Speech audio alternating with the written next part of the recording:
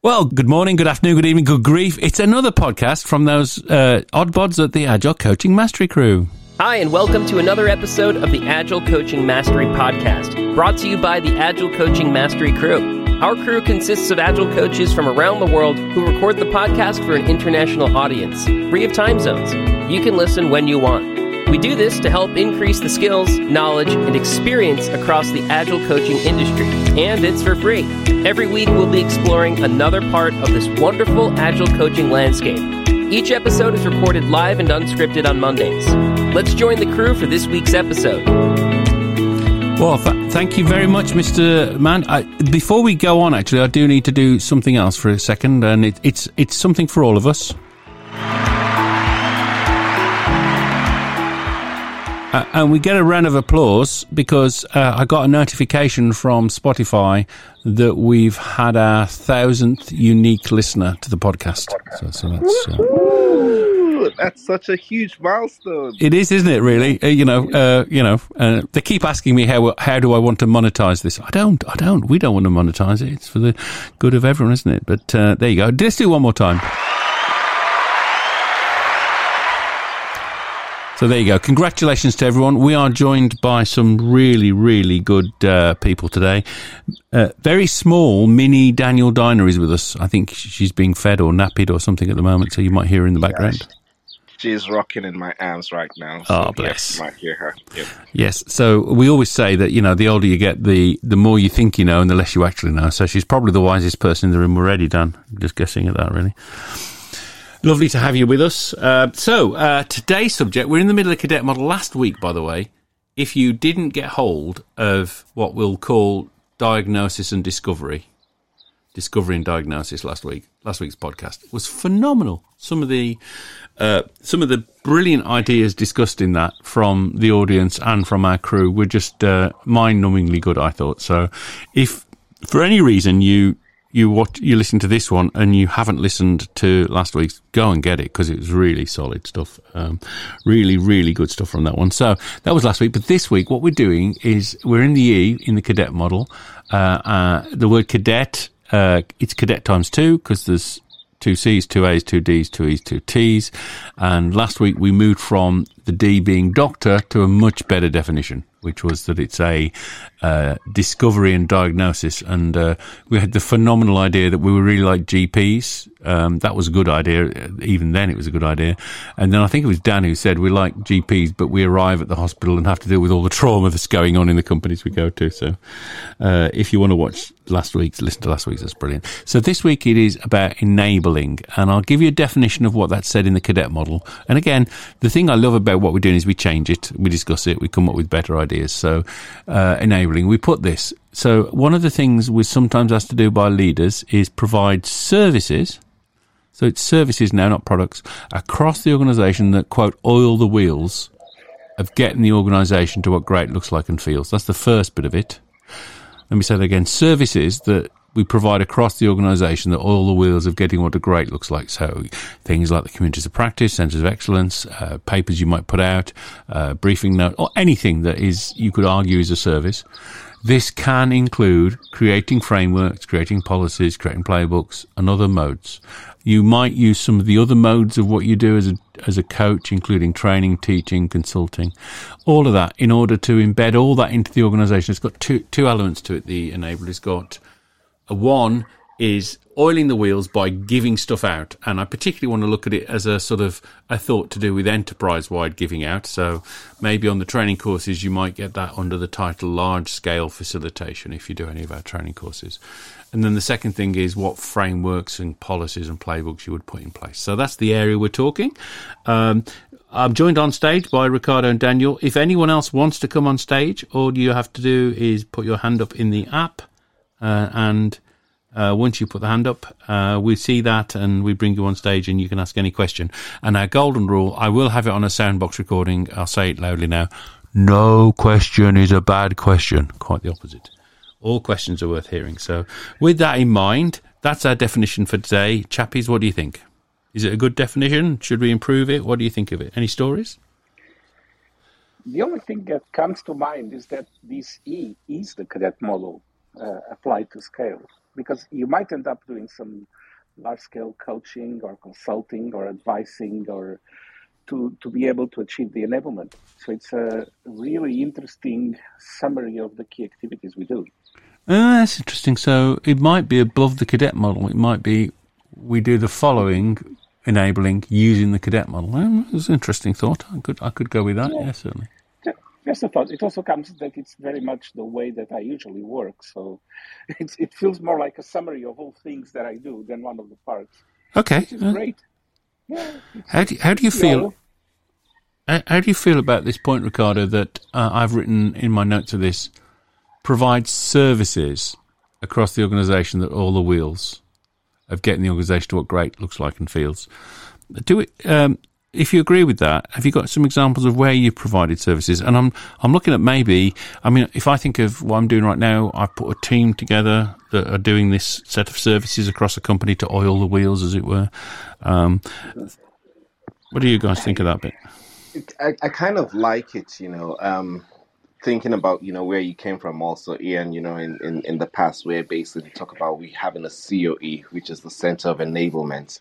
But then really, are we the center of enablement? What does enablement mean, in the context of our role as agility coaches or as agile coaches, if we take reference from last week's session, podcast and session, we spoke about the fact that, sometimes we're sent in as general practitioners to go and help enable organizations to become more effective, more value-driven, and then optimize flow and efficiency. And we do that through enablement, but then do we actually feel we're empowered to do that when there's a lot of constraints on our role and our ability as coaches? Oh, well, let's talk about constraints, Rick. I think that's really interesting, because one of the things I sort of teach when I teach on this is always do the job as though you have all the permissions you need to do it until you're told you don't have permissions or you're sacked. Is that fair of me? Because I feel, we need to get on with getting past, and there's just usually so many. There's a phrase somebody used a couple of weeks ago, which I really, really loved, and I've asked for permission to use it, and he's describing in context, and he said this: the problem here is we've got 19 people with red cards who can stop you, and nobody has a green card to tell you to go ahead. So it's impossible to get things done. So I feel a little bit like when you talked about, the sort of constraints you put under, I sort of feel I automatically by default pick on those and refuse to let them hold me back. Does that make sense? Yeah, totally. Don't ask for permission. As a good agile coach, you really need to beg for forgiveness every once in a while instead of asking for permission all the time. Well, yes, so that's the approach, and I'm going to use a life experience, I was in an engagement where I didn't have to ask for permission. I went in and I could see fundamentally a whole lot of the enablement of what agility meant was flawed and wrong. And then went into, from our consultancy hat, wearing the this is how on, or this we recommend. Our role as coaches will be to recommend rather than prescribe, because if it goes wrong, you also will be the one to take the blame, and you've got to understand that. And the feedback I got was, stay in your lane. That is not your role. Please, this has happened way before you joined the company and the organization. Do not even try to enable us to do things differently. Wow. What did you do when you were told that then? Did you stay in your lane? Oh, no. Basically, I took the next level of enablement, which is actually, do I detour or do I continue driving straight ahead? And so I detoured and spoke to the leadership saying, well, this is actually why you hired me. It's not worth my time staying here if your leaders are going to have this attitude, in terms of how to do things differently. We come with the expertise and, the knowledge of how we've seen Phil. And the approach you're taking right now is, prone for disaster, Phil. So we're going to mitigate, but it's up to you to either keep me or, continue with the approach. It took them about 6 months to realize I was right. But that's also 6 months when you think about, cost-benefit calculator, how much you could have saved. So the area we're talking about here is essentially expressing to leadership where the big elephants in the room are, in a polite enough way to empower them to give you empowerment to deal with them. Not in a pushy way or a way that says, you guys are so crap, you haven't dealt with this or this, I'm off, Because I think, and I know you don't say this, Dan, at all. I know what you're like when you work because we work together. So it's I'm certainly not observing you doing this, but I think sometimes what I've seen elsewhere is coaches who go into a company and after a while go, no, this company has not sorted itself out correctly, I'm off again. When we're really there to help them move, aren't we? We help them to get fit. We help them to move. So I think you're advocating that you don't keep quiet, but you, with assertiveness perhaps, but not aggression, you make it plain to the leaders what they have to do to move. Yeah, absolutely. Ricardo, I don't know if you've had any similar experiences or anyone in the organization, in the floor, But I had a whole gig that started like this. I got called in, and they didn't want me to join as an agile coach. They asked me to join as program manager. And I said, but is this integration where I have a lot of specialty? No. Can I start doing agile? No. We are an REP shop. And you are hiring me because you know that I will break all the rules that you are setting for me. Yes. Absolutely.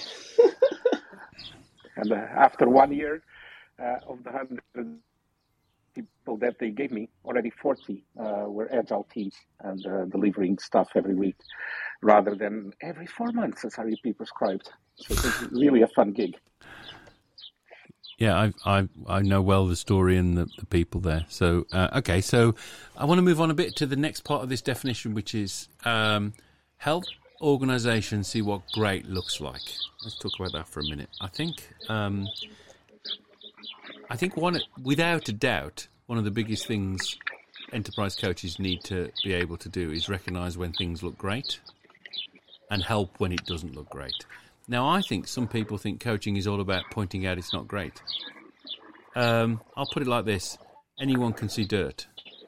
It takes a bit of a vision to see the gold that's around as well. And I think what we're trying to do is move people on towards great without particularly telling them that they're crap or anything like that. We don't mean that at all. Apologies if that word is an offensive word to you in your culture. I didn't mean to use it. We're not here to sort of slap people and tell them that they're naughty and not very good, and we certainly aren't the agile police whose job it is, I don't think, to make sure you do it just exactly like the book says or else. But I think we do need to know what great looks like, and we do need to, as well as know what great looks like, understand how we can move people towards it. Does that work for you guys? Yes, I think if you manage to find what are the points that the company already has some agility and reinforce on those, that will really help you in then pointing out things that they probably didn't even notice because they always did things that way around there, and pointing out, how about if we tried that in that other place where I was, which was a bit different, but we did things that way and that actually worked. But if you just come full front confrontational from beginning, you'll face a lot of resistance. While if you take some of their strengths, help them become even stronger, then you'll build that credibility. I usually call it the cookie points, to be able then to create the real change. Cookie points. I like that. Well, explain to me why you use the phrase cookie points. I don't know. It just we started using it at one client. Okay. You need to build up some cookie points to be able to ask for stuff like that. Was the phrase. So I said, okay, let me get some cookie points, and those can be gotten by helping to get one product delivered. There can be so many things, but usually it's by achieving helping to achieve a business outcome, rather than being this that you get cookie points. Yeah. So essentially, it's create some value. Create some credibility, show that you can. We're going to a bit into the delivery area, which is next week as well. Do that, and then you've got a bit of a voice of credibility and goodness to talk about what needs to change. Yeah, you might even be asked. That was great. What else do you know? What else can we do? I was going to throw a different story, and kind of, using storytelling. And this is also something recently that happened right now with the company I'm working. So, Andrea, basically, you could raise your hand up. Andrea's on the call. She just asked. Yeah. Yes, But I saw that in the chat. Hi, Andrea. Yeah. Come on stage. One of the things that I love, is what is our role as coaches? We need to enable, self-awareness of, what our role is and the value agile coaches bring. And oftentimes people don't understand what that perspective is, or what that, like Ian, you said, what does great look like? It's almost like one of those movies where you see the coach going to a new community, believing in everyone, showing up every morning and afternoon and evening, trying to get the team to actually become the champions in that community, but no one believes them. He's got no credibility. They don't even care about, the status of where you're coming from. But one thing is constant. The coach always shows up. Very good. It reminds me actually of a strange analogy. And then Andrea's joined us on stage. I'm going to invite you, Andrea, to come off mic and have a chat and say hello and ask any questions. But I'll tell my story first.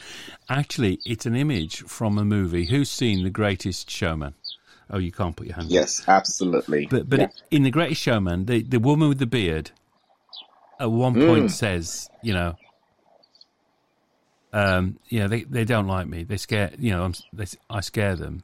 And the main character, played by Hugh Jackman, says, well, they do at the moment. And then he puts a big smile on his face and he says, but in the end, they're going to love you. And I've always felt that was a great example of what coaches do, which is to help people move forward and get to what great looks like. And, of course, in the story, that character goes on to be, the star voice in, Barnum's Circus, and a phenomenal voice that the actress has as well anyway. I'm not afraid of the dark. Hide away, they say. So it always reminds me, that's always reminded me of what part of what coaching is, which is to bring out of people that which is inside them, which is their confidence and their belief in themselves, helping them know what they've got great. So there's a company I've been working at where, somebody joked to me, all you've done is come in and tell us this particular area is getting it right. What we're paying you for. It's a joke because the guy's a good guy. And I went, well, what you're paying for in that case is you're paying for me to tell you it's great. And I know what great looks like, and that's great. So. Hold the mirror to them. Yeah. Yeah, I think one of the things, when you're speaking, Ian, it's as coaches, right? Are we Snow White? Who's looking, and then we're telling, the organization, mirror, mirror on the wall, look at us and who is the fairest of them all? Or are we actually playing the role of, no, actually, there's dust on that mirror. You can't see how great you are. So now you need to wipe it, and then you need to, or are there even cracks on the mirror? Where you actually need to go like the Chinese do and then create something magical with gold and mirrors and then have some, beautiful, artifacts. Okay, that's a great analogy. I'm going to leave my reaction to Snow White till the end of the call because I think that's where it fits now. But I like what you said. I did think I will leave it until later. I love what you said about that. Our job is to make sure a pure, clean mirror is held up to the organisation and they see what's going on themselves. And I sometimes think we shouldn't rush to that. What I mean by that is a little bit of biblical analogy of pearls before swine. I hold back sometimes with what I really think in a situation until people are ready to receive it, if you see what I mean. And my standard approach to any meeting when I'm assessing what's going on for a team is to encourage the people who are sticking their necks up and trying to do the right thing, that they're great. I think there's a thing one of my colleagues uses, who isn't with us because he hasn't managed to get the call, but Graham uses this phrase about, he says the prime directive is we must agree that we did our very best given the situation we were in, and we need to move forward from that point, not from a point of criticism, which he makes very well. So I'm always like, this is great, well done. And then I always try and make sure my language stays clean, and I don't go, how can we make this better? But I go, we can improve it further, that kind of thing. Anyway, Andrea, you've been with us for a while. Lovely smiley face on your picture, by the way. Lovely to see you. Presumably, you know Dan anyway, so maybe Dan can introduce you and you can let us know. Andrea, yeah, she can introduce herself. She's capable. I can do that. Thank you, lovely bunch. Yeah, I always love that, and it's a great podcast here in sort of the clubhouse. And I'm working with Daniel together, and he's an awesome coach. I'm really glad to have met him and that he introduced me to your folks here, because I'm a lifelong learner. And I will always see. I mean, as you just said, we can always get better, and as when we start as coaches to do that, we're not role modeling what we preach. So I'm pretty new. I'm a newbie, but I'm a fast learner, and I enjoy being here. Thank you for having me. Andrea, it's lovely to have you. Is there anything you want to comment on what we've talked about tonight, particularly? You got anything on your thoughts? I was figuring out. I was texting Daniel. I wasn't sure because I was distracted. I didn't have that in my calendar, so it did got off my radar that this was happening today. So I don't know what your topic was. Probably missed that. All what I heard so far, I could agree with. But what was the overall topic? The overall topic was that part of our role as enterprise coaches is to enable, via providing services, to sort of oil the wheels of the organisation a bit. I always imagine it like a good mechanic listens to an engine and goes, "Oh, you know what you need? You need that butterfly valve touching slightly. Yeah. Oh, look how much better that is now. That's what you needed, that little butterfly valve there." And I think part of what we do is see those things that, just the little nudges that can make a big difference. Oh, yeah. Now I understand that mirror analogy. I mean, I heard that before, and I love that analogy with the mirror. We are holding up the mirror, but in a sort of way that people can accept it. And because there are all individuals who never know what they accepted. So we need to find a way to listen deeply, be empathetic with them, and then see how we can hold up that little mirror for them. So that opens an open route for them to accept the sort of feedback we would like to give, and the suggestions maybe we would like to give. Well, because otherwise our work would get lost, huh? Yeah, and I always think what you want is for them to discover. You need to give them a framework so they can understand what they're seeing. That's our job sometimes is to teach them the framework so they can understand what they're seeing. But then the conclusions, you want them to feed them themselves with those conclusions. And partly that's because I always believe I want to be someone that they always think is a kind-hearted, good person who is sometimes passing on frankly bad messages, but isn't a bad person, I always, shoot the messenger. No, please don't shoot the messenger. But the best way for them to discover what needs improving, what can be improved over time, is for them to realise themselves, because then they've learnt it the right way, and they're not going, well, this consultant has told us that this isn't very good, I'm not sure myself. What you want them to be is certain they've seen something they want to change, if that makes sense. I'm adding a line to my CV. I'm an organizational WD-40. Oh, that's nice. I like that. WD-40 oils the wheels. WD-40, that's very good. We're sort of at the kind of time we should finish, so maybe we should finish for the day, and we're going to go around the room. And Andrea, since you're on stage with us, we're going to invite you to make anything you heard or noticed that was particularly useful as we finish for the day. And that noise in the background is probably Dan's little family, which is great. Yeah, the sweetie. The sweetie, yeah. So I'll start with mine, and it's not so much an observation as an area of thought that started. When Dan said, we don't need to be like Snow White, I immediately thought he's going to say we need to be like the dwarfs. He didn't say that, but I immediately thought, okay, we need to be like the dwarfs. And so, I started to run through the dwarfs and decided grumpy, I don't want to be grumpy. Dopey, I don't want to be dopey. Sleepy, I don't want to be sleepy.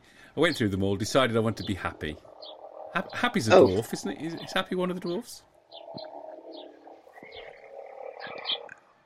I can't remember all their names. I just know that there's 7 of them. But Tristan has just put his hand up, and I think you've been invited, Tristan. I was going to justify why. Yeah, I was going to justify it. Yeah, we don't want to be the solo person who has the magic idea. We want to be the team, and it's habit forming. They have good habits because they all work together and they go and do their jobs each day and they come home. There you go. Lovely. I do love it, Tristan.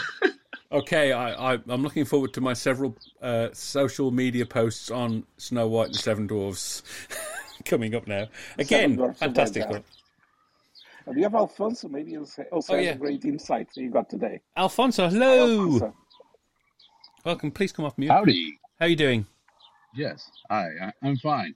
One thing I wanted to interject into this conversation is one of the problems with software, in knowledge work in general, is that we have limitations on the boundaries of our knowledge and the skills that we have. And in order to expand those, to improve, we need to know what the boundaries are and know what we don't know. If you don't know that, it's difficult to know where to improve. And one of the ways to figure out what you don't yet know, but that you can learn, is to look at other disciplines and industries that are similar in some respect, and glean information from improvements that they've made. And several other industries have gone through process improvement, which is, I believe, the core to what agile coaching is, on how to improve the processes and the teams that use these. Although I think from the other perspective, you're more focused on the teams as opposed to the processes that they use. But I believe it's still process improvement. And a good example of this is the animated cartoon industry and animation. And there's a book on how the Walt Disney Studio did it called The Illusion of Life. And it talks about several of the processes and improvements that they did, and the things that they learned specifically for animation. But in the early chapters, it discusses how Walt pushed the team to improve, even past his own ability to understand how they improved. But he could tell from the results that they were getting better.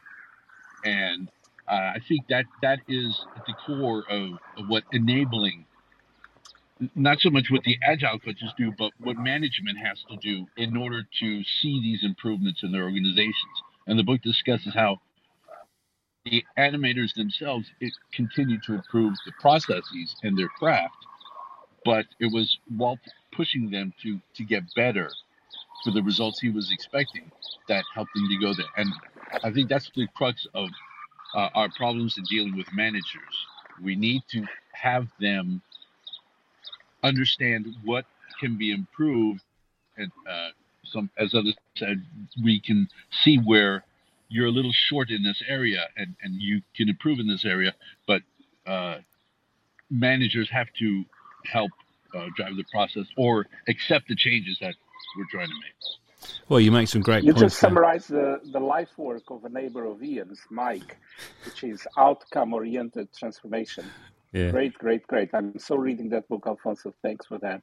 Mike Burris is a good friend. Yes, so much in there, Alfonso, worth mentioning. I'll just pick up a few points up to summarise as we finish the call. Actually, one of the big things you need to know is your limits. If you know what your limits are, that can make a big difference. You brought that out. Also, I always like the analogy for leadership, that what you're trying to do, you know these Russian dolls where you open the doll and there's another doll inside and it's smaller and you put them all out. Really good leadership is, I imagine myself and I take my hat off and I open the doll inside out, and that doll is bigger than me. Not smaller than me, but bigger than me. Really good leadership does not limit people to be only as good as the leader. It doesn't limit people at all. It does the opposite of that, actually. It allows them to express themselves so they can go much, much further than you go, which is some of the points Alfonso brings out. I'm aware we're at 30 minutes, though, guys. I would love to chat some more about your points. I was just going to summarize by saying, this was a quote I got this week, So yesterday was my birthday. And happy birthday to you. Thank you so much. Oh, yes. Happy birthday. Wow. Yeah, thank you. I'm just a year older, a little bit slightly younger than Ricardo. You're wiser than you. Wiser. But it also marks 12 years since I lost my dad. And my dad taught me something, which, I'm just going to refer here, which was, as a leader, the first outcome you look for in any organization is creating followers that can be better than you. Yeah. That's just so good. I think we should just stop there. That's so good. And Dan has quoted his father to me several times, and every time I've always thought, I wish I had his dad. I do. Fantastic quote, Dan. Let's leave it there if that's all right with everyone else. Yeah. Totally. Yeah, let's leave it there. We'll be back next week. We're at 30 minutes exactly, which is a bit more than we usually try and finish at 25. It's time for the outro man to come and say hello, and we'll see you all next week. And thanks very much for 1,000 unique listeners. That's fantastic. Thank you, everyone. Thank you, everyone. See you next week. That's it for this week. You've been listening to the Agile Coaching Mastery Podcast, brought to you by the Agile Coaching Mastery crew. If you want to join the live recording or give us feedback, reach out to us on agileclub.club and look for the Agile Coaching Mastery conversation or find us on Clubhouse. Join us next week for more fun and free thinking.